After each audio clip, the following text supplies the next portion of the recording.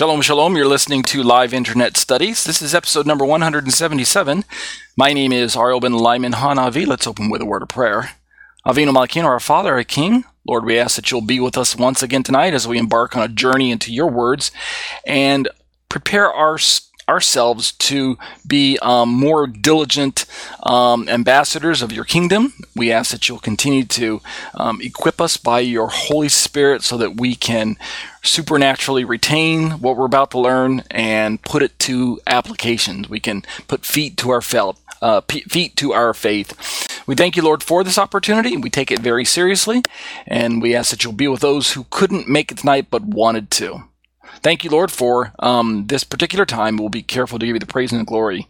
B'Shem Yeshua. Amen. Thank you, everyone, for joining me week after week for these live internet studies. My name is Ariel Ben Lyman Hanavi. Let's jump right into our Matthew 9:14 through 17 Judaism v. Christianity study. Take about 20 minutes and go through the material. Let's read the passage in question. We're going to look at another Christian author tonight as we're comparing and contrasting this section of Scripture, and we're examining my own commentary that I wrote on this particular passage. Matthew 9:14 through 17, I've got it pulled up on your screen right now. The version I'm using is the ESV, and you can see it's labeled a question about fasting, as if the whole section is about fasting. Starting at verse 14, it reads, "Then the disciples of John came to him saying, 'Why do we and the Pharisees fast, but your disciples do not fast?'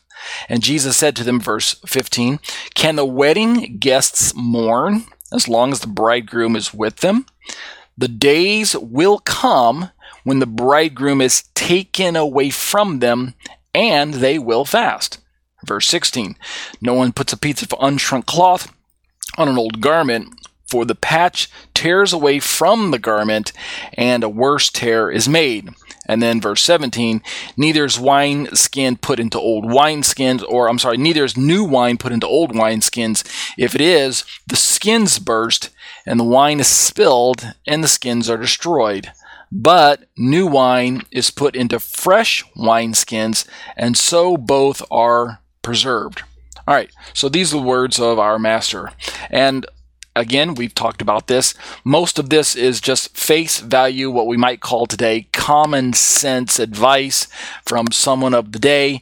And we could really just stop here and not draw any commentary out of it. But we know that whenever Yeshua gave anecdotal advice or details or parables or veiled sayings and things like that, he was always trying to kind of push his audience to understand the deeper meaning behind the words that he's giving to them. He wasn't just out there to tell jokes and entertain everyone. He was on a mission from his Father, and so, like everything else, we've got to we can come to expect, and we should indeed be looking for the deeper meanings behind the things that he says. So let's jump into my commentary and take a look at some of the notes that I'm borrowing from my commentary. I wrote it. It's available on my website at tasteoftorah.com. There's right on the very top, there's a link. I'll talk about this later on as well. There's a link to the Matthew study. And we're now ready to begin looking at this example from Pastor John MacArthur. All right, let's pick up the study right where you can see my highlight or my cursors.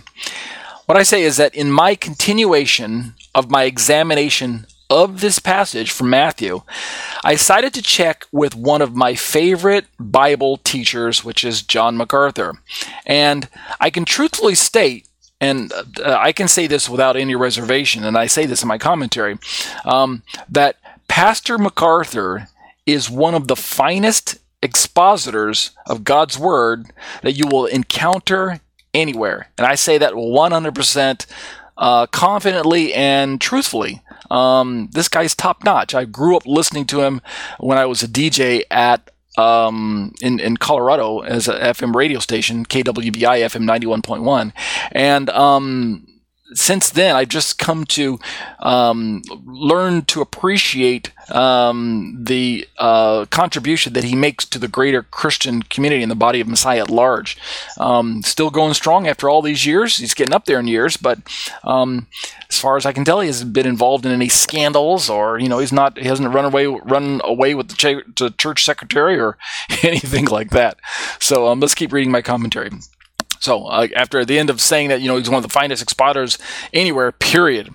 I say in my commentary, he's thorough. He's honest with the text.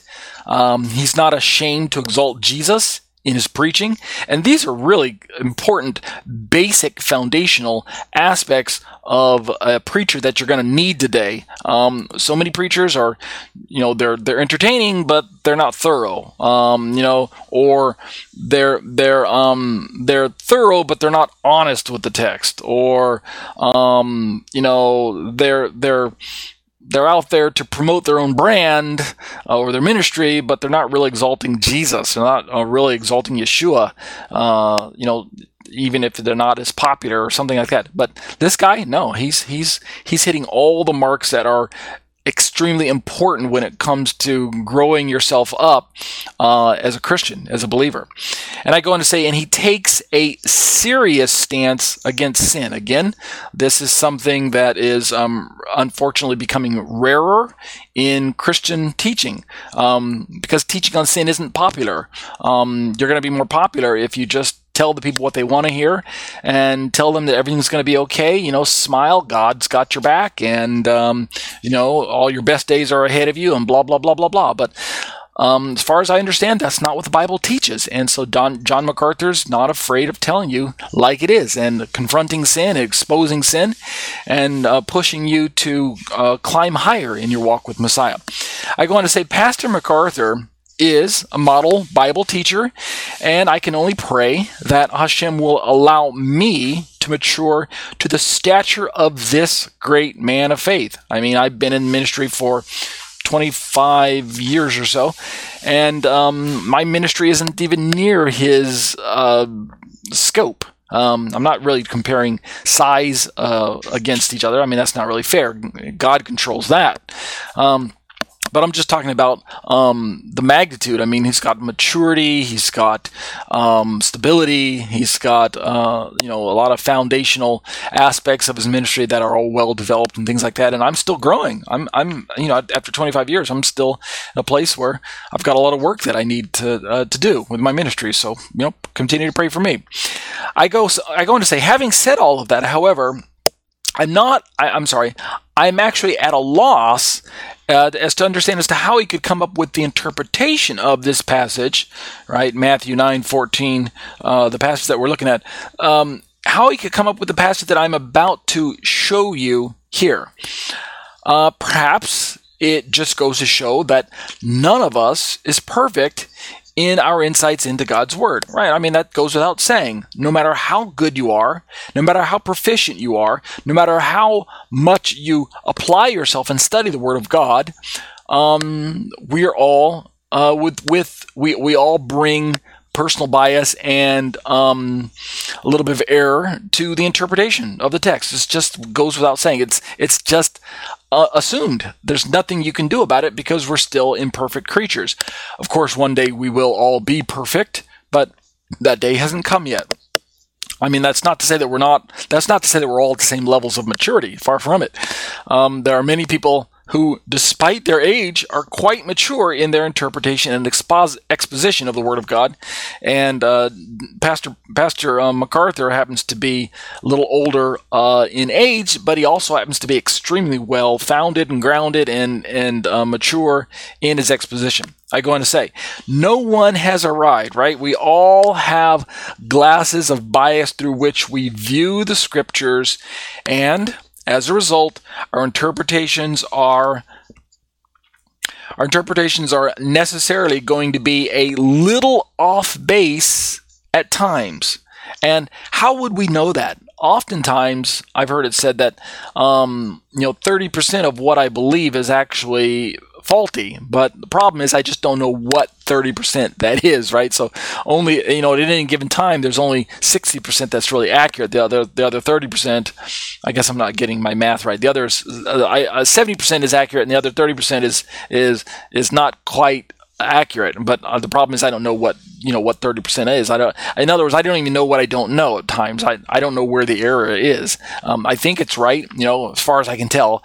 But we're all the same way. We're all just a little bit off base, but hopefully we're not off base in the foundational aspects, right? The fundamentals, right? There are some pillars to the Christian faith that you really need to get right if you want the rest of the interpretation of the Bible to be even remotely accurate. And thankfully, as I say in the rest of my comment here, thankfully for the most of the time, Pastor MacArthur actually hits the nail on the head in terms of explaining what the Bible means and demands of us. So he's got his foundational aspects in place, the essentials of our faith, and the ones that you typically read about when you browse a ministry website and look through their statements of faith, what we believe, and they've got like a quote from the Apostles' Creed or the Nicene Creed or some Westminster Confession of Faith or something that's reproduced on the website. And most of that, of course, due to Christianity's homework that they've already done in most of the main areas, have already hashed out, all those bugs, to use kind of computer terminology. They've already gotten rid of all those hiccups in their theology. At least that's what we would hope for, right? So, I continue.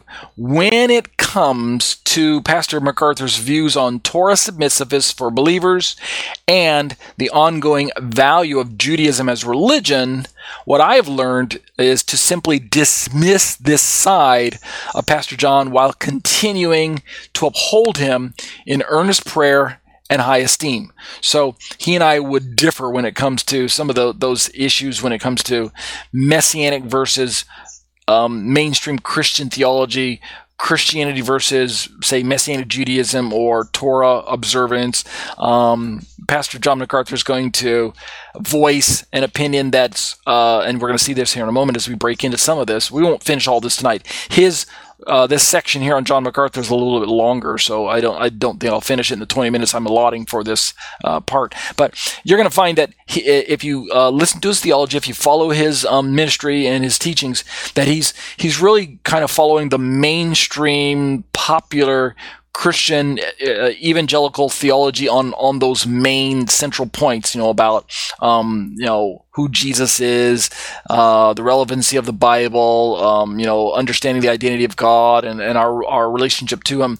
But when it comes to what we're talking about, is the Torah still relevant for our lives? The parts that most Christians would identify as making you look like a Jewish person if you keep them, such as Sabbaths, kosher, dietary issues, keeping the festivals, wearing tzitzit, putting mezuzah on your door, engaging in studies on the sacrifices and the temple and maybe even praying from a siddur, some of those things, you're going to find that Pastor MacArthur is going to take the position that all of those things were kind of either for a different dispensation or they've just simply been fulfilled by Jesus. The New Testament teaches a higher and a better way, the law of Christ versus the law of Moses. All of those typical that typical rhetoric that you're used to hearing, what we might call the typical Christian narrative. Pastor MacArthur is going to fall in line with that. But again, I say I highly recommend his preaching and commentaries to any and all alike. I mean, he's thorough. He's one of the few Bible preachers out there that has actually written a complete commentary on the complete Word of God, as in every verse has gone underneath his interpretive pen and he's provided some insight. I mean, that's quite a feat that you don't do overnight. I mean, you can't even put that really together in a year and give it all of the due diligence. I mean, he's been kind of putting that together for several years. So an entire a Bible on the entire commentary, a commentary on the entire Bible. I'm sorry. So that's pretty good. That's a pretty good accomplishment. I've got a commentary on the entire Torah. I do. It's available on my website at tatesoftorah.com. All 5 books of Moses, Moses Monday, Genesis through Deuteronomy. I've got a commentary. Now, it's not on every single verse, though. That's the whole thing. It's a lot of times it's just an overview. I skip a lot of sections. I just hit the highlights. But John MacArthur has commentary on every single verse of the Bible. I mean, wow. All right, let's continue. I go on to say, now let us examine his thoughts on this matter. Of course, we're talking about Matthew 9:14 through 17, Judaism v. Christianity. This is a study on that particular passage, those anecdotal details that Yeshua left for us, and what do Christian pastors think about that. Pastor MacArthur likes to develop his main points by employing what I like to call a, quote, well-developed running start, end quote. And therefore, I've included quite a bit more material than usual from this transcript of his sermon. We're going to look at one of his sermons here that are available for free on his website, on his ministry site. I'll quote it here in a moment.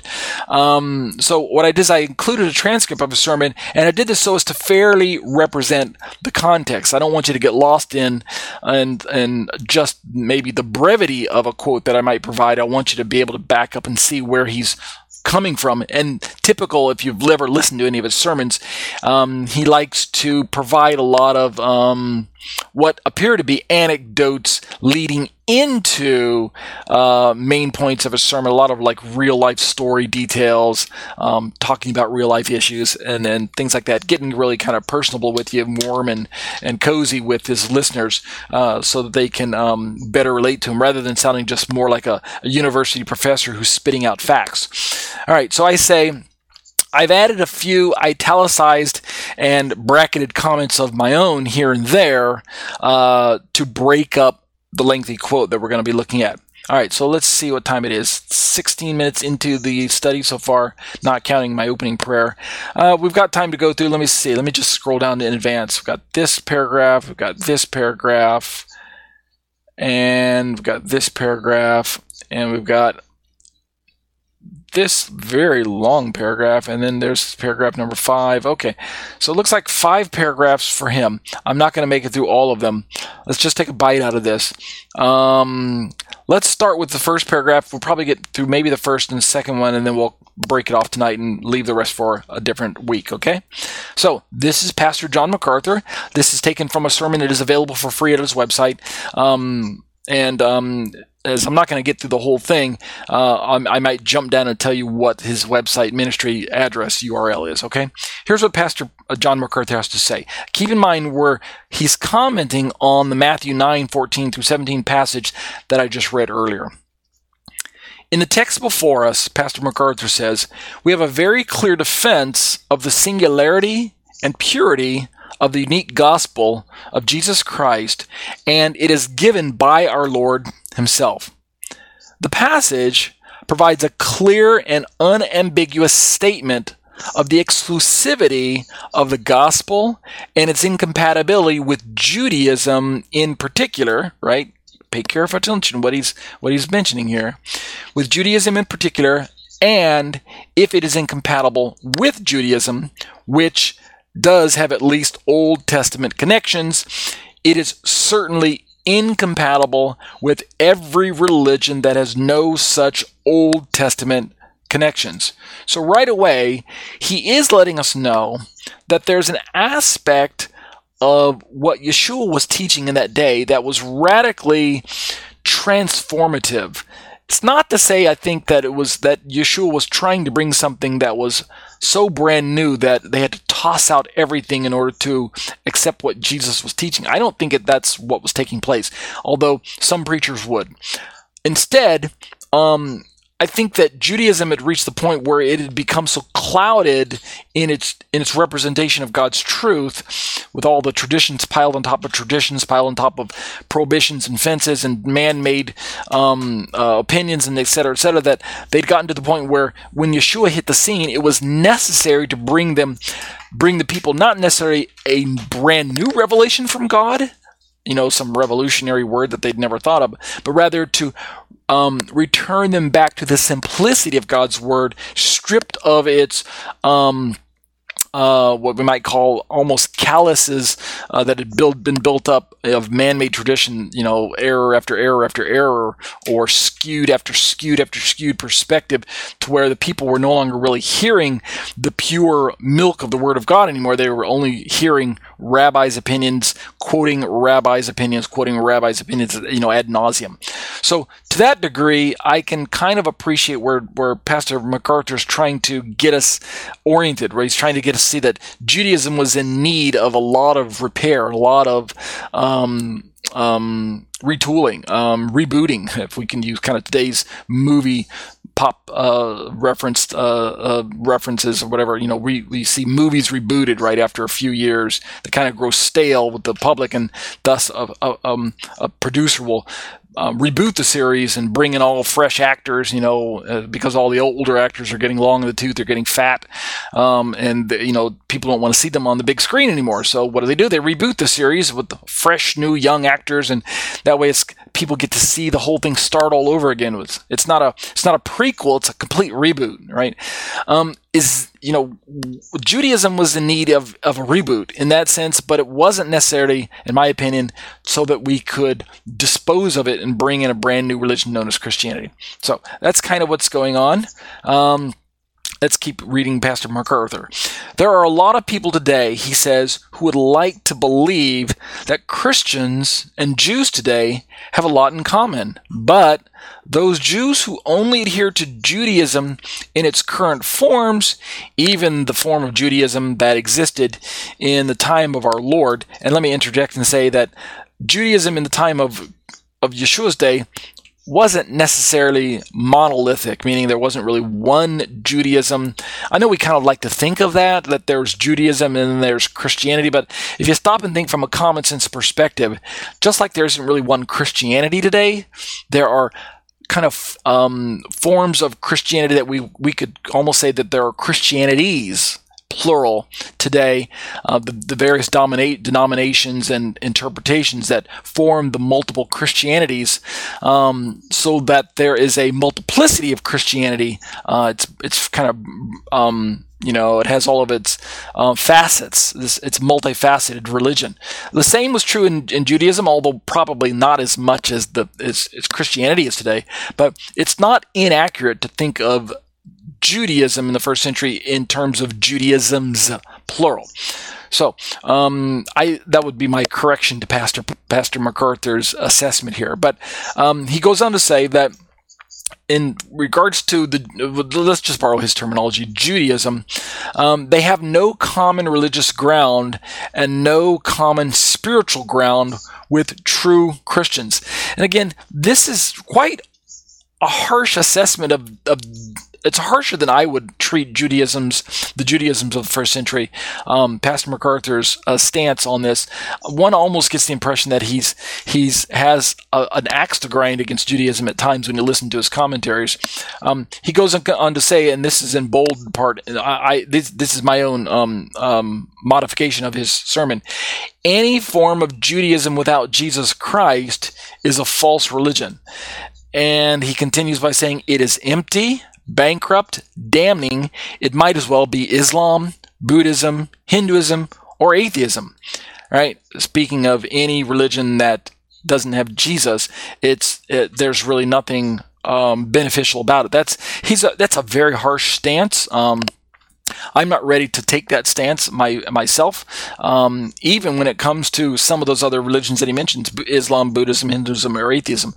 Although I probably naturally be more harsh towards those other religions simply because they are not even remotely biblical, right? Islam, Buddhism, Hinduism, or atheism, they aren't even compatible with the worldview that is presented in the Bible through the lens of historic Israel's Judaisms, right? Islam, Buddhism, Hinduism, or atheism, those are obviously competitive religions. But Pastor MacArthur is going to lump those in with Judaism if Judaism is lacking Yeshua. And that's where I said I'm going to be a little more forgiving to biblical Judaism. In fact, in my own comments, I say I can agree in part with this bolded summary sentence. I can't remember if the bolded part there is John MacArthur or if I did that myself. I'll have to go back and look at his commentary again, the source, to see if I copied the bold straight over. I think I added the bolded part. But in conclusion to tonight's study, we'll pick this up again next week. What we're beginning to see is that Pastor John MacArthur is going to begin to paint a picture of the Judaism in Jesus' day that was seriously bankrupt, to the point that Jesus had to bring not a reboot of the old source material, but really just a brand new chapter. Judaism, you guys had your time. You've run your course. Your fruit is rotten. It's time to be picked and plucked and squashed. It's time to bring in some new fruit. And so we'll begin to look at this from Pastor John MacArthur's perspective. But that'll do it for Judaism v. Christianity. These are the live internet studies brought to you week after week. My name is Ari Ben Lyman Hanavi. I'm a member of the Harvest Congregation, a real live congregation in Thornton, Colorado. You can find us online at graftedin.com. We'd love to have you join us live in person at our synagogue services week after week. But if you're still just a little bit uncomfortable getting out and about, at least find us online and follow our YouTube channel and watch the videos like you can see on my screen right now. You're also invited to head on over to tetzetorah.com. That's my own personal Torah teaching website. tetzetorah.com is the URL address if you'd like to bookmark it in your browser. You can see a cluster of links there to different studies that I've put together. This is not the exhaustive list, but it's just kind of the core list that I draw from. And so have a look around, and if you like what you're reading, be sure to investigate a little bit further, because a lot of what I write turns into either a YouTube video or an iTunes podcast or something to that effect. Speaking of YouTube videos, find me on the YouTube platform at youtube.com/C/Tetze Torah Ministries, all one word there, C for channel. And you'll notice right away that you'll see that I update my channel daily. I'm typically uploading a video, like a short 5-minute video on the topic, every day, twice a day sometimes, and even twice on the weekends or something like that. I try to keep fairly busy. Make sure that you browse around through all the channels and videos and playlists that I do make available on my website. And for those of you in post-production, you can see that I've got a bunch of suggestions dancing around the screen. Subscribe to my YouTube channel, hit the bell for notifications, leave me comments or questions or corrections, hit the thumbs up if you like what you're watching, and make sure to share the content with your other friends and family members in your social media circles. These live internet studies are brought to you week after week. Let's give you some brief logistics so you know what's going on. This is episode number 177, April 30th, 2022, on the USA date. We meet each Saturday afternoon from 5 p.m. to approximately 6 p.m. Central Daylight Time. There are two 30-minute segments to each hour-long study. The first 30-minute segment we just completed, the examination of Matthew 9:14 through 17. Are Judaism and Christianity compatible with one another? Part 9 we just worked our way through. The next segment we're about to embark on is exploring the Shema, discussions on the issues of Trinity. Paper 3, who or what is the Holy Spirit? We're in part 109, and we'll start a new section where we're going to be looking at a section where we're going to talk about Unitarianism versus Trinitarianism all over again, kind of a recap, but from the Holy Spirit perspective. And then we'll watch a featured YouTube video a little bit later on in the study, so I hope you stick around for that. It's taken from my short question, short answer live series entitled, Is the New Perspective on Paul Biblical? I think you'll like that particular video. Some important details that if you'd like to join us for our live studies is get access to Skype somehow on whatever device that you're using, smartphone or smartwatch or desktop or laptop or iPad or Android device or whatever.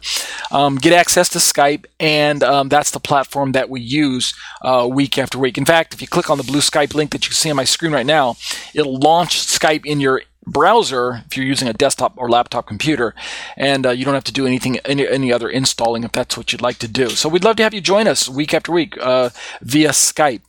But if not, If you are on my website sometime at tetzetorah.com, take a moment to scroll down to the very, very bottom to that black section where you can see some Hebrew writing, and carefully pray about partnering with me during this difficult time that I'm still in. It's been quite a long famine, is what I'm calling it, of employment, where I'm still just kind of relying on God's grace and favor to keep me afloat, and that's accomplished through your gifts and contributions and prayers and support, and just monies that are being sent in via the internet. This is the mechanism right here. Click the little yellow donate button that shows up on my site here, or in each video I put a little link to this same PayPal feature link, as well as it shows up in my newsletters to give people an opportunity to help support me. I'm so absolutely thankful and grateful to be on the receiving end of your generosity, and I pray that the Lord will continue to bless you out there. Those of you who are regular givers, just absolutely so grateful. I can't express my gratitude enough at how thankful I am, and absolutely humbled to be in a place where God's using you to bless me during this difficult time. So please do continue to keep giving. Those of you who are regular givers, those of you just give me one-time gifts, that's fine as well too. I mean, God creates the increase. God knows the need. God creates the increase. You guys are just on the position of being used by God to bless me. So thank you. As I always say, be blessed as you seek to be a blessing to others. Let's turn to exploring the Shema, discussions on the issues of Trinity. Take the next 20 or 25 or 30 minutes to go through this new section. We just finished section 5, where we were talking about rabbinic thoughts on the Holy Spirit, and we learned there that essentially rabbinic Judaism relegates the Holy Spirit to either one of two positions.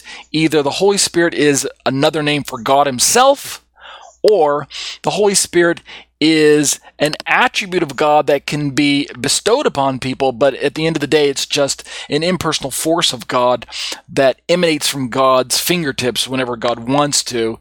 He can zap people with the Holy Spirit, as it were, but at the end of the day, it's really just God himself that we're talking about. So when we turn now to this new section, who or what is the Holy Spirit, Unitarian thoughts versus classical Trinitarian thoughts, we're going to find that there are a lot of similarities between Rabbinic Judaism's view of the Holy Spirit and the Unitarian perspective. Now, we already looked at the Unitarian perspective when we examined part 1 and part 2, particularly really part 2, on Yeshua, is he God? Who or what is he, right? Is he God? Is he man? And we looked at the Unitarian perspective. But now let's turn our sights on the Unitarian model when it comes to the Holy Spirit. All right, and of course, I'm going to borrow notes from Dr. Dale Tuggy, right? He's our resident Unitarian that we've been kind of highlighting, and for good measure. Let me just start reading my notes, and you'll see why.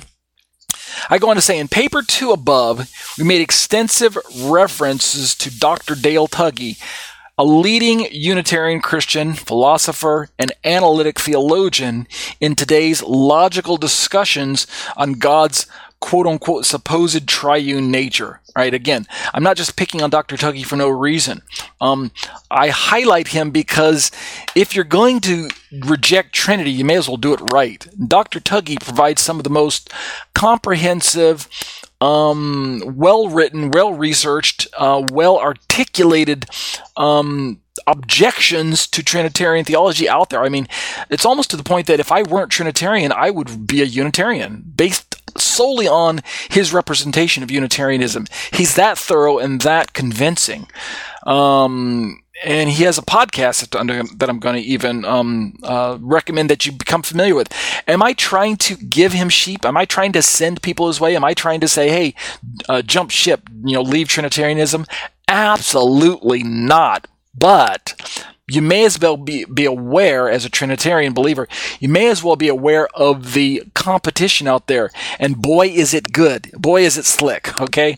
So I go on to say in my commentary, as an Orthodox with a small o, Trinitarian Christian myself, I actually highly recommend his podcast blog. You can see trinities.org if you're interested in taking a look. I'm absolutely subscribed to his podcast. And it's here's why. Let me just interject for a bit.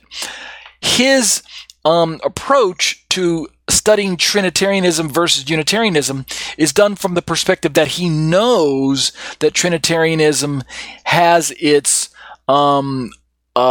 truths based on the Word of God, and if you're going to believe what you believe, you may as well believe what you believe based on having researched both sides of the argument.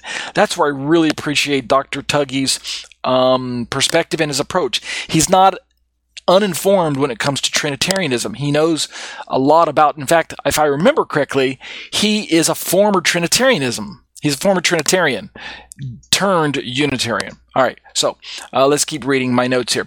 Interestingly enough, I say in my own commentary, one of his podcast tags is, you ready for this? Do you love God enough to think about him? And it's actually a female voice that opens up his podcast there. If you ever listen to it, one of his podcasts, that's one of the opening lines. I don't know if he's changed that since. I haven't listened to his podcasts in the last few months. But that was one of the longer running ones. Do you love God enough to think about him? And considering that his main push is philosophy, analytic theology, and Christianity, all together, then you can appreciate the kind of the pun or whatever behind thinking about God. All right. So he goes on to say, I go on to say, being the highly analytical, neurodivergent type of thinker that I personally am, I actually do love God enough to think about him, and thus, in direct response to Dr. Tuggy's, in my opinion, what I have to say, his scripturally and historically inaccurate Unitarian theology, I think God is absolutely a single being of complex unity. Yes, Dr. Tuggy, if you're listening to this podcast, or if you ever happen upon this YouTube video, I do love God enough to think about him. And I think that God is absolutely more than the way you describe him. In fact, I know you're playing off of the verse in the Torah that says, love God with all your heart, soul, and might, but is restated in the New Testament as love God with all your heart, soul, might, and mind. It adds the word mind when you're reading through some of the New Testament representations of that popular Deuteronomy passage. Thus, we're introduced to this idea of God is someone that we should not only serve and love with our faculties, with our members, we should walk our faith out, but he's actually someone that is worthy of our thought life. We should think about God. Yeshua quoted, love God with all your mind. And so that's what Dr. Tuggy is kind of challenging us. He's saying, hey, let's think about God. Let's think about him. I do think about God. And I think God is a single being of complex unity. Now, I go on to say in my my own notes here, Dr. Tuggy wrote the Trinity article in the highly esteemed and well-respected Stanford Encyclopedia of Philosophy. I know many of you out there who listen to my podcast and follow this YouTube channel series aren't really into philosophy. You're thinking that's all kind of philosophical mumbo-jumbo. Let me just read and study the Word of God. I don't need a lot of philosophy. I understand and I respect that.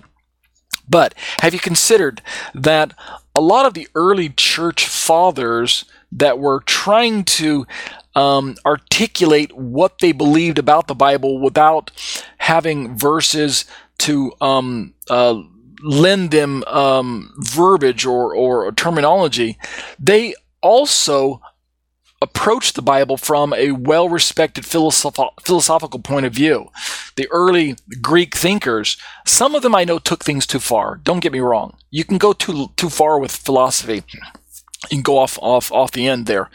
Being a student of psychology and philosophy myself, but what I've come to understand, and not everyone shares this opinion, so if you don't, I'm fine with that. If you disagree with me, leave me comments in the YouTube video below and tell me why you disagree. But philosophy does not have to be the enemy of theology. The Bible and philosophy can be good study buddies, and they can learn from one another. Well, I'm sorry, let me say that a different way. They can both help contribute to the biblical narrative and the biblical discussion. Obviously, the Bible is going to be the final authority at the end of the day, but there are a lot of places in the Bible where we find gaps in terminology or articulated phraseology or details. It's what I call information limitation at times. We know what the Bible's implying or insinuating or pointing us or orienting us towards, but sometimes the words aren't always there. And other times it's just in your face and it tells you black and white. It's there. But in those places where everything isn't always spelled out, sometimes that's where philosophy steps in and tries to explain things and put these pieces together from the implied perspective when we don't have everything spelled out. And so philosophy isn't necessarily a bad tool.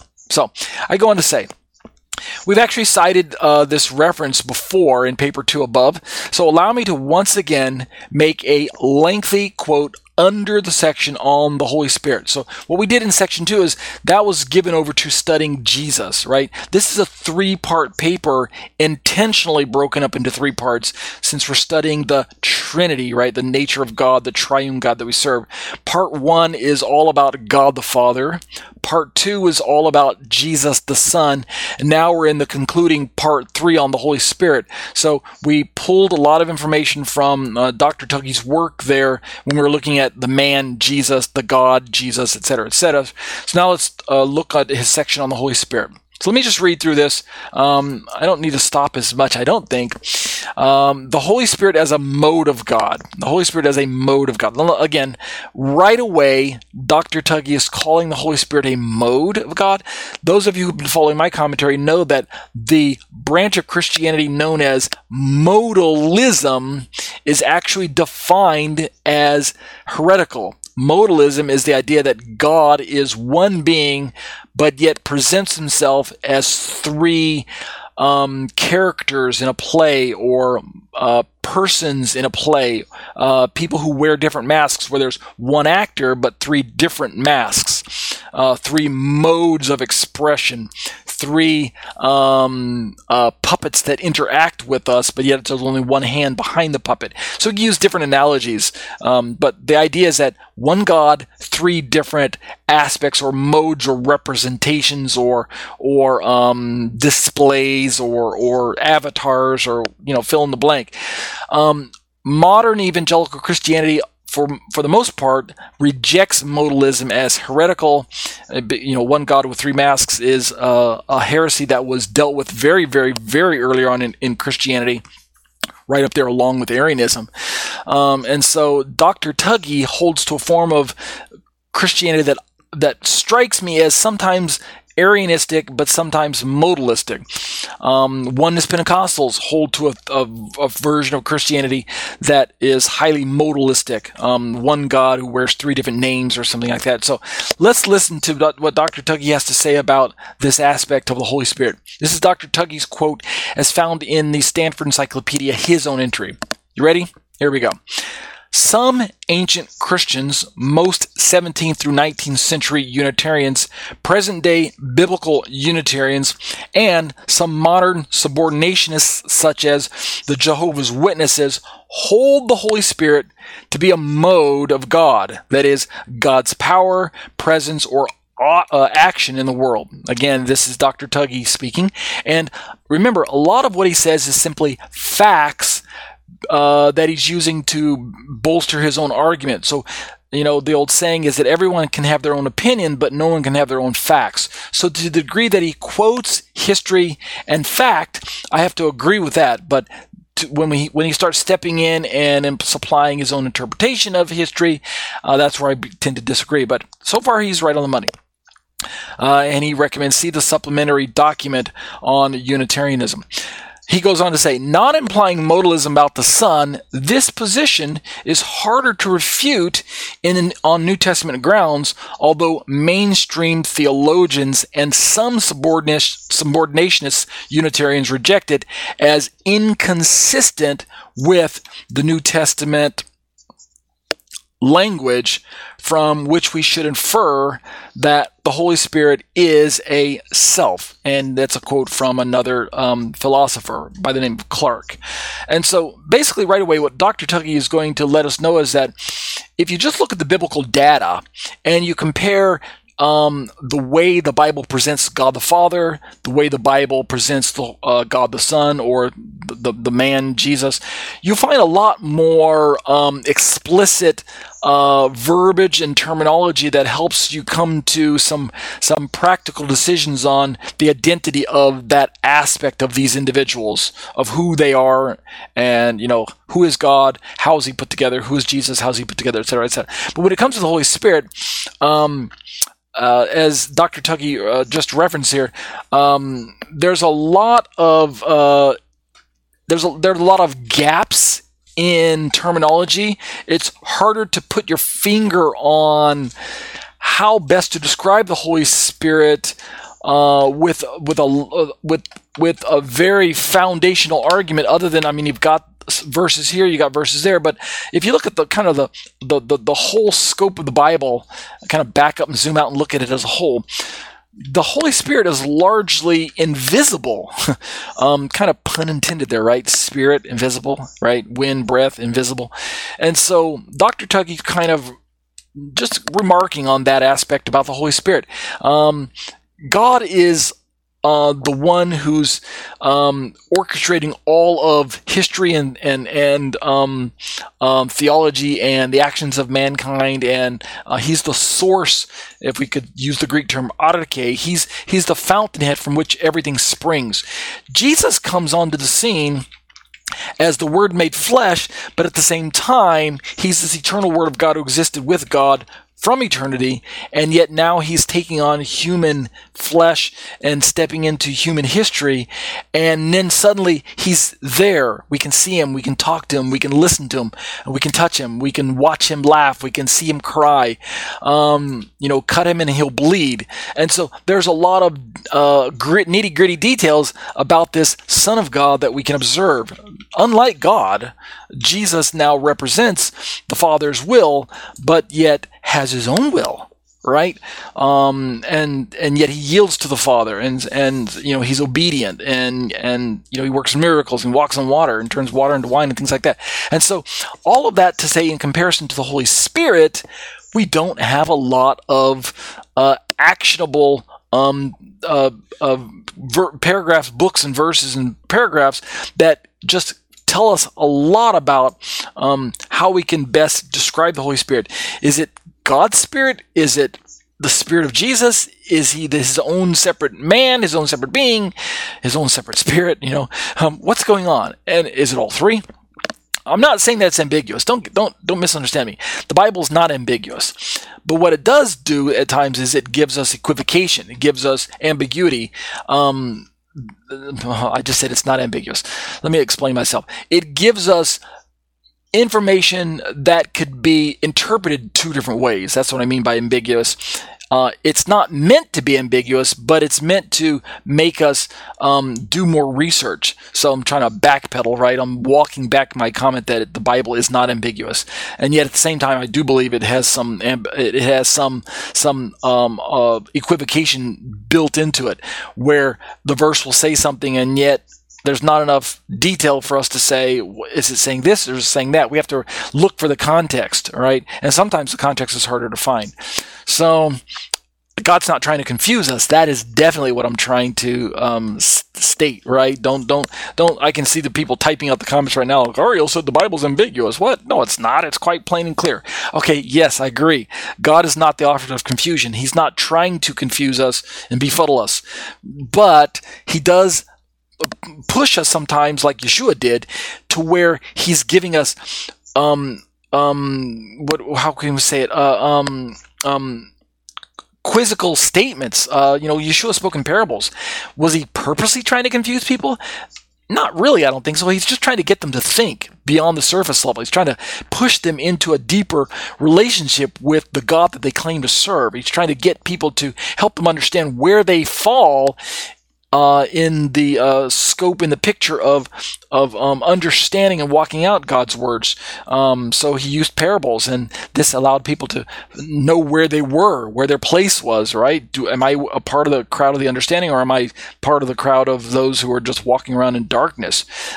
He who has an ear, let him hear, Yeshua said. So that's what I mean by equivocation and ambiguity and things like that. Bible's not purposely confusing.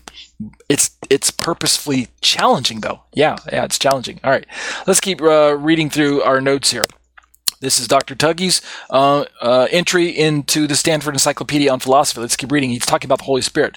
Modalists about the Spirit counter with other biblical language which suggests that, quote, the Spirit of God, or, quote, Holy Spirit, refers to either God himself, a mode of God, i.e. his power, or an effect or of a mode of God, i.e. or e.g. supernatural human abilities such as healing. Okay, again, he's quoting some other authors, and this is just basic understanding, or I mean, you'd have to agree with that statement there when we're talking about the Holy Spirit. He's either God or he's a mode of God, right? You know, the power of God, like Judaism talks about, or he's an effect of God, right? The supernatural ability to do things that you couldn't do until the Holy Spirit comes upon you and things like that.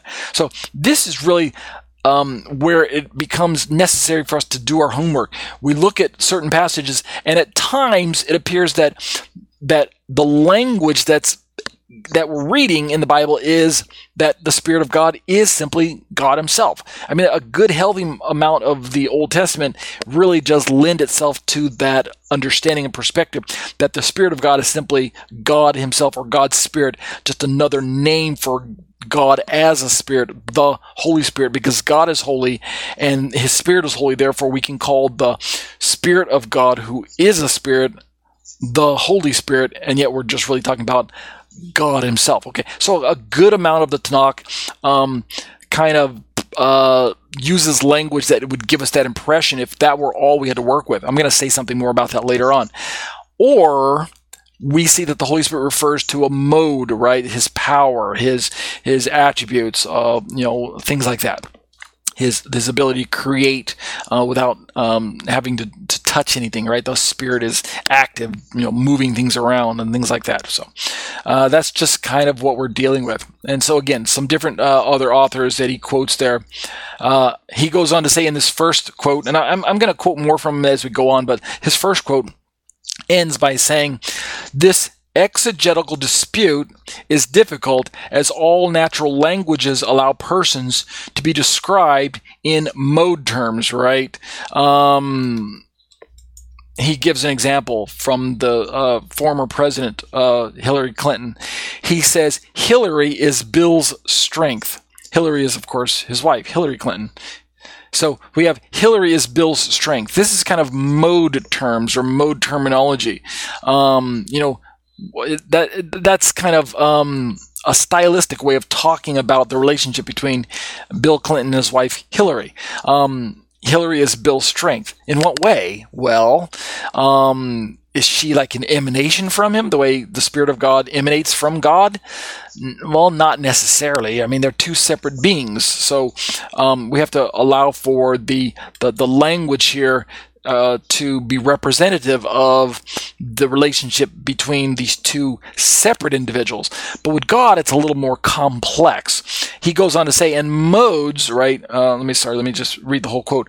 The exegetical dispute is difficult, as all natural language allows persons to be described in mode terms, and modes to be described in language which literally applies only to persons, right? Meaning we often talk about God as if God could make choices the way humans make choices and have limitations applied to himself when we're talking about the modes that God could exist in. He gives this little example here at the end. It's kind of humorous. He says, God's wisdom told him not to create beer sap trees. Okay. We know that the sap coming from trees is not the composition of tree sap is not beer. But what if God, he could have created beer sap, right? If he did, wow, the whole world would be drunk all the time, right? Because you could just go outside and tap a tree and get drunk off of that. But God in his wisdom, or God's wisdom, told him not to create beer sap trees. Now, what are we saying? that his wisdom spoke to him. Who is this wisdom? Is it just a mode of God? Is it a separate being of God? Is it a power from God that's talking to him, telling him not to create? So we're talking about just the way language strikes us. And again, in all fairness, what Dr. Tuggy is simply reminding us of is the fact that the Bible is written in the language of men. God chose, and I'm closing with this, God chose to use mankind to express his truths, to pour his truths through the language of men and through the occurrences of history. God specifically chose the people of Israel to convey his truths to the rest of the world. And so to the degree that a human can write and articulate and to pen thoughts and words and expressions and idioms and things like that, God allowed that to be sorry, I didn't mean to hit, I guess I touched the screen there. Give me a moment, I lost my place. There we go. That was. All right. What I was saying is, to the degree that mankind has different ways of expressing himself, God allowed those expressions to be captured in the Bible as well.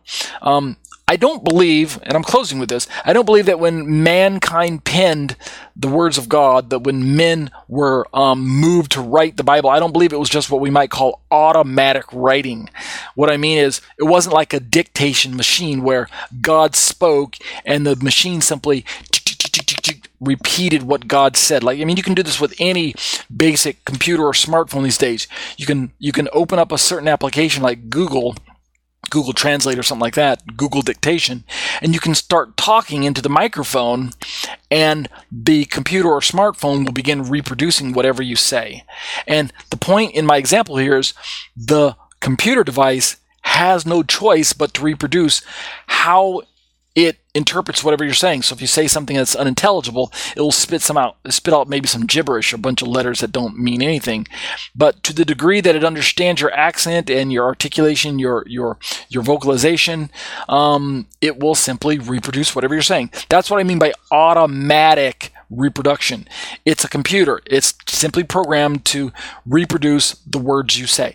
God spoke to humans, but they are not simple computers.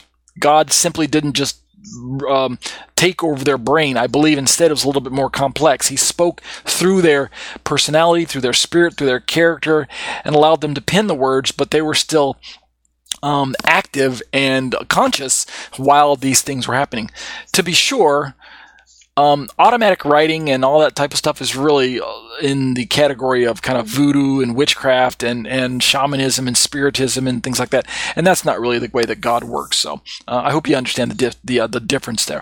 So we'll continue looking at this next week. We'll pick up our quote again from this idea of Unitarianism versus Trinitarianism as it deals with the Holy Spirit. We'll look at a website at biblicalunitarianism.com. By the way, Dr. Tuggy's quote, let me just remind you again, click on 40, came from the plato.stanford.edu/entries/Trinity/# HOLSPIMOD, HOLSPIMOD, Holy Spirit Mode. So, but that'll do it for exploring the Shema, discussions on the issues of Trinity. Let's begin to wind the study down a bit and look at our liturgy for tonight. We are in the season of Passover. Passover proper is kind of behind us. The week of Passover has come and gone, but we're still in the season of counting the Omer towards Pentecost. Remember, Passover and Pentecost are actually linked by the counting of the Omer, the counting of the sheaves, the 49 days, and then culminating on the 50th day as we enter into Pentecost or Shavuot. And so because Passover and Pentecost are connected, I'm still going to pull some liturgy that reminds us of the themes of Passover. And we read Exodus 13 verses 1 through 10 for the last 2 weeks. We read them in English, we read them in Hebrew. Now let's pick up our reading again with Exodus 13. I'm going to read the English tonight. I won't read the Hebrew, but eventually we'll read the Hebrew, and we will entertain the 1 Corinthians 5 passage, 6 through 8, where Paul admonishes us to keep the feast, and he's talking about Passover. But first, let's read Exodus 13. We're just going to read 11 through 11 through 16. So it's a short 6 verses there. Okay, so let's just pick up our reading right here. This is ESV. There we go. Verse 11, when the Lord brings you into the land of the Canaanites as he swore to you and your fathers, and shall give it to you. Verse 12, you shall set apart to the Lord all that first opens the womb, all the firstborn of your animals that are males shall be the Lord's. Verse 13, every firstborn of a donkey you shall redeem with a lamb, or if you will not redeem it, you shall break its neck. Every firstborn of man among your sons you shall redeem. Verse 14, and when in time to come your son asks you, what does this mean? So the whole idea is, you'd have to read the rest of the context is the idea of coming out of Egypt, celebrating the Passover, and then offering up the firstborn of our animals because God slew the firstborn of Egypt. And that's what Moses is going to explain to them. The time is going to come when your son asks you, what does this mean? This memorial and this history, this retelling of this story. You shall say to him, by a strong hand, the Lord brought us out of Egypt from the house of slavery. So the whole idea of keeping the memorial of Passover and coming into the land and then offering up these sacrifices and the firstborn of our animals, all of this is tied together. And we'll begin to entertain this discussion about sacrifices and their importance in God's economy. Of course, we know from Christian hindsight that sacrificial system pointed towards Yeshua's once and for all sacrifice on the cross. But we also know that God commanded Israel to institute the sacrifices as we get to the book of Leviticus, and there's a lot of details that just really go over our head as Christians. Why do we even have the sacrifices, and why might they return in the millennial time period, right? Those are some of the things we're going to be talking about during these next few weeks. Verse 15, Moses says, for when Pharaoh stubbornly refused to let us go, the Lord killed all the firstborn in the land of Egypt, both the firstborn of man and the firstborn of animals. Therefore, I sacrifice to the Lord all the males that first open the womb, but all the firstborn of my sons I redeem, right? You don't sacrifice your kids, but you do sacrifice the animals. And then in verse 16, which is the final verse in the Hebrew, that's where there's actually a paragraph break. In verse 16, Moses says, it shall be as a mark on your hand or frontlets between your eyes, for by a strong hand the Lord brought us out of Egypt. And that then he brings the commentary, as it were, kind of to a semi-conclusion at this perspective. And that's as far as we'll read in our liturgy for our section from the Tanakh. Let's turn to the book of 1 Corinthians, once again, chapter 5, and read those short 3 verses. As you know, Paul admonishes us to keep the feast, and we talked about this in the past. Let's talk just a little bit more about this Passover feast and how Paul wants us to be reminded not just of the historical aspect of Passover, but the spiritual aspect of who Yeshua is in our lives. In verse 6 of 1 Corinthians chapter 5, he says, your boasting is not good. Do you not know that a little leaven leavens the whole lump? The imagery drawn of leaven leavening the whole lump is taken from the Torah. The idea that leavening agent in dough is what causes dough to rise and allows to bake bread. But spiritually speaking, Paul picks up on this leavening agent idea and paints a spiritual picture of sin and gives us this spiritual lesson that if sin is allowed to go unchecked, uncontrolled, if it's allowed to fester, just like leavening agent, it grows, it swells, it permeates the whole lump of dough, or in this case, we are that lump of dough. If we're not going to check sin in our lives, then it's going to grow. It's going to permeate other parts of our life that we didn't anticipate. And so it's going to leaven the whole lump. It's going to ruin the whole batch if you're trying to aim for an unleavened batch of dough. And so in your life, you're going to end up with more and more sin if you don't deal with it very, very early on when it's still small in its form. He goes on to say in verse 7, cleanse out the old leaven. He's not talking about the kitchen practice here. Clean out the old leaven that you may be a new lump as you really are unleavened. For Christ, our Passover lamb, has been sacrificed. What's the spiritual lesson here? We are that lump of dough. And if we don't deal with the sin in our lives, then it's going to grow and grow and grow until the batch is going to become ruined. Right? We're not going to have an unleavened lump anymore. Now, I don't think Paul's expecting perfection, right? We're not going to be able to clean all of the sin out of our life, but that doesn't stop us from being commanded to keep it in check and to clean out what we know is there, what is brought to our attention by the power of the Holy Spirit as we pray and surrender ourselves to God. This is the lesson for us. It's our own duty to continue to clean out the old leaven. We can't just sit back in, say, passive mode and expect that God's going to clean the leaven out of our lives without us doing anything about it. This is a command for us. This is an injunction. This is one of those places where the Bible's telling us to do something about it. We have to clean out the old leaven, right? That we may be new lump. The good part is it's not going to only be us doing it. It is a partnership between our will and God's will. It is this synergistic work of us plus the power of the Holy Spirit and the cleansing and the washing of the water of the Word through us that allows us to clean out the old leaven. So it's not our own effort, it's not self-effort, but at the same time, it's not passivity. It's not us sitting back going, okay, God, here I am, clean me out. So it's a partnership between our will, our desire, our decision to clean out the lump, along with a reliance upon the Holy Spirit of God and the Word of God cleansing us out. So that's how it works. And why should we do this? Because Yeshua himself was unleavened. He was perfect. He was sinless. He was spotless. He's our Passover lamb, and he's been sacrificed. And he died on the cross in order to empower us to be able to walk and live lives that are pleasing to God our Father. Right? We in fact can imitate him because his very spirit has come to live within us. Amen. Amen. The final pasuk, the final verse, let us therefore celebrate the festival, not with the old leaven, right? Don't celebrate the festival, the leaven of malice and evil, but with the unleavened bread of sincerity and truth. There are two main lessons that I see here. One is that Paul is telling us to celebrate the feast. He's not telling us to create a new feast. He's not telling us to bring alongside a brand new Johnny-come-lately, never-before festival. He's actually kind of falling back on the Torah injunction of keeping the feast of Passover. Let's celebrate the festival. But we've got this renewed way of celebrating it. So this is the second principle that's built into this injunction.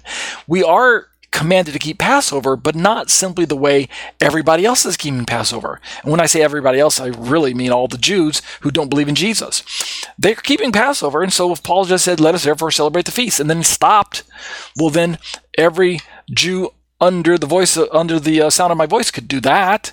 But it takes surrendering to Yeshua and the power of the Holy Spirit in order to celebrate the festival, not with the old leaven, the leaven of malice and evil, but with the unleavened bread of sincerity and truth.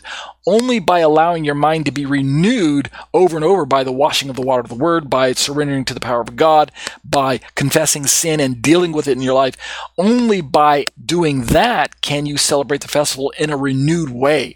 If you've not surrendered to Yeshua, if you're still living according to your old nature, if you've not confessed Jesus as Lord, if you're not a Christian, if you're not a believer, then you can't celebrate the festival with sincerity and in truth because you don't even know the author of truth. And so Paul is admonishing us as believers to take the festival, and I'm closing with this, to a new level, right?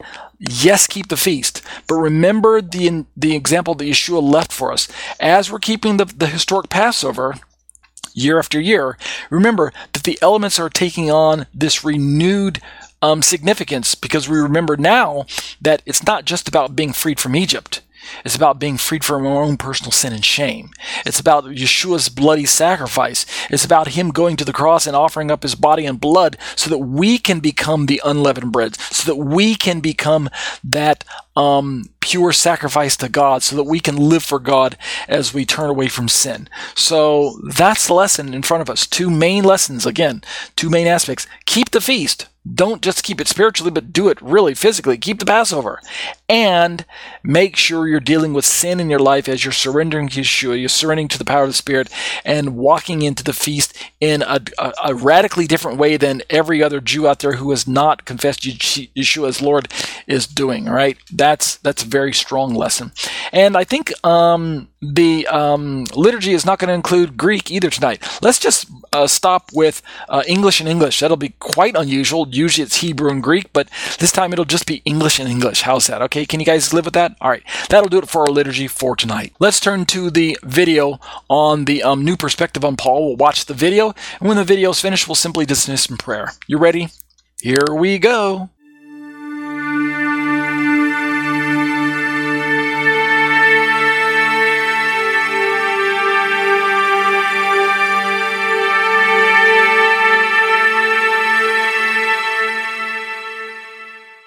Short Questions, Short Answers by Torah teacher Ariel and eBible.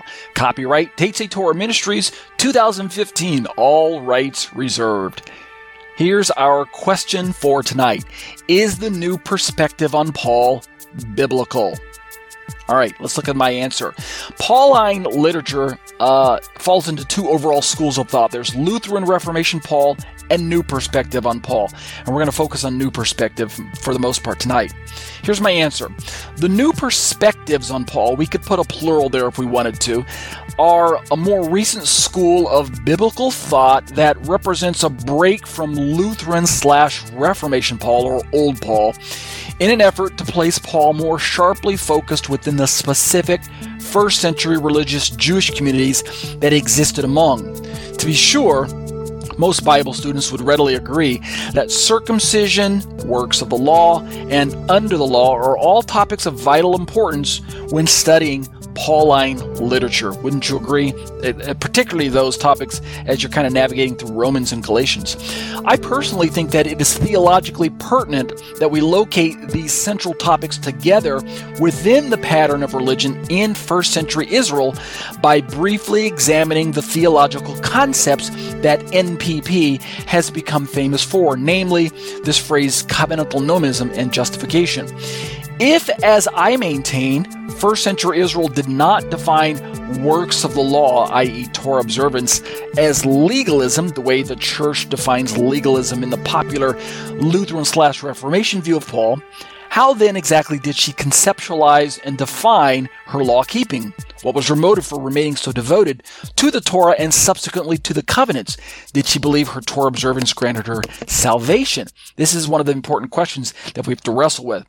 Or perhaps did she instead believe her Torah observance helped her to maintain a status of non-idolater, viz. Justified existing covenant member, since her initial and ongoing salvation was believed to have been gained by belonging to the people group of Israel, and therefore such maintenance was necessary to stay saved. How did Israel interact with her Torah? Was it for becoming saved, or was it to maintenance salvation? The seminal work that introduced a term now known as covenantal nomism, and indeed this new perspective to mainstream Christianity, was published in 1977 under the title Paul and Palestinian Judaism, written by E.P. Sanders, a Christian and New Testament scholar. A significant quote from Theopedia.com is going to explain this. E.P. Sanders is known for coining the term covenantal nomism. This term is essential to the NPP view, as Sanders argues that this is the pattern of religion found in Second Temple and Rabbinic Judaism. The term itself is used as shorthand, that is, a shortened term used to describe a larger idea. So Sanders' definition is this. Briefly put, covenantal nomism is the view that one's place in God's plan is established on the basis of the covenant, and that the covenant requires as the proper response of man his obedience to his commandments, while providing means of atonement for transgression. And that's quoted from Sanders' book on page 75. This is important because it has huge implications for one's understanding of first century Judaism, and thus for one's interpretation of how Paul interacted with it. If covenantal nomism is true, then when Jews spoke of obeying commandments, or when they required strict obedience of themselves and fellow Jews, it was because they were keeping the covenant. It was not out of legalism. Now, I know that statement is challenging. We're going to unpack that in my study tonight. I lifted all that from Theopedia.com. Indeed, for the last 30 or 40 years, ever since biblical scholars began noticing serious inconsistencies with the characterizations of Rabbinic Judaism by Lutheran Paul proponents, as well as the anachronistic portrayal of Paul's supposed ambivalence in regards to Judaism and to her relevance, this radical new perspective on Paul has been on the rise. Craig L. Blomberg, professor of New Testament at Denver Seminary in Colorado, speaks of this new perspective as a new look at Paul's writings. Let's look at Blomberg's quote here. Put simply, the last 25 years of Pauline scholarship has come to see the so-called new look on Paul become the reigning paradigm. Contrary to classic Reformation thought, Paul was not a scrupulous Jew, increasingly frustrated with his inability to keep the law perfectly and thus merit God's favor. Indeed, early first century Palestinian Judaism was a religion of covenantal nomism. What does he mean by that? He's going to explain himself here in a moment, so don't worry if these terms are new to you. What is covenantal nomism and things like that? We'll flesh all of that out. Jews understood they were already right with God by virtue of birth into the unique covenant God had made with his elect people Israel. The role of obedience to the law was one of staying saved, not getting saved, and was not too different from Paul's concept of faith working itself out through love per Galatians 5:6.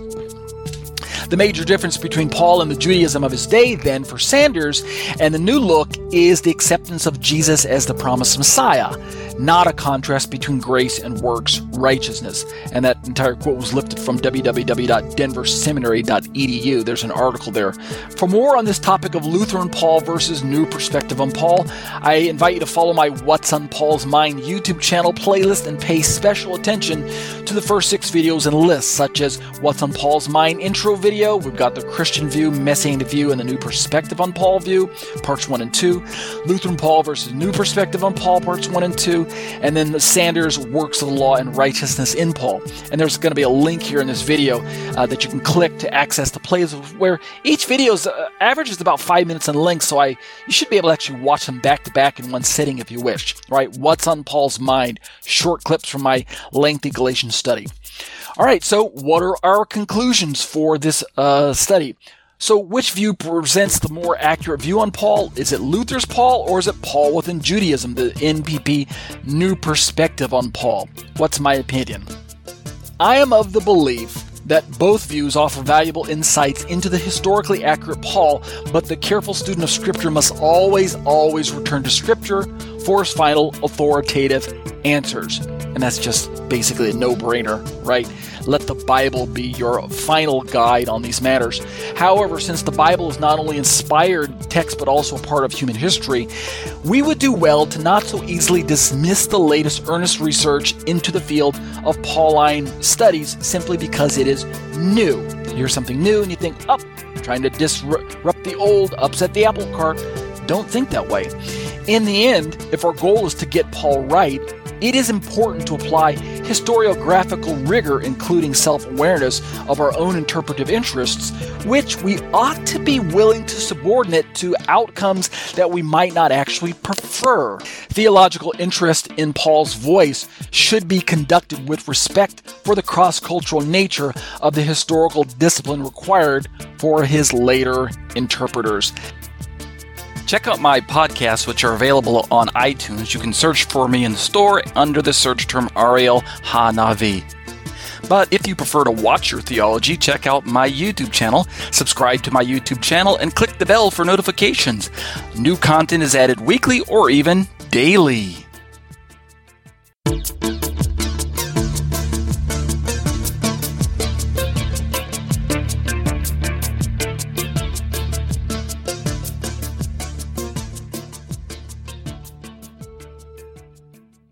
That'll do it for the video for tonight. Let's dismiss in prayer. Abba, I bless your name and thank you for this study. I thank you for your words. I thank you for sending your Holy Spirit to make the words alive to us and to challenge us and to continue to give us an opportunity to grow in our faith and to put feet to our faith and to be challenged to turn away from sin. Because it's indeed vital that we live lives that are pleasing to you. If we intend on being a proper witness in this world, if we intend on being light and salt like you challenge us in Matthew chapter 5, we have to turn away from sin. We have to pursue Yeshua as if our very lives depend on it, because indeed they do. So help us, Lord, to have a continued appreciation for biblical study, for deep study. Help us to continue to love one another with messianic sympathy, forgiving one another, even as Messiah forgave us and loves us. Draw us close to you, strengthen us, and continue to protect us from this awful, evil pandemic. And we'll be careful to give the praise and glory b'Shem Yeshua. Amen.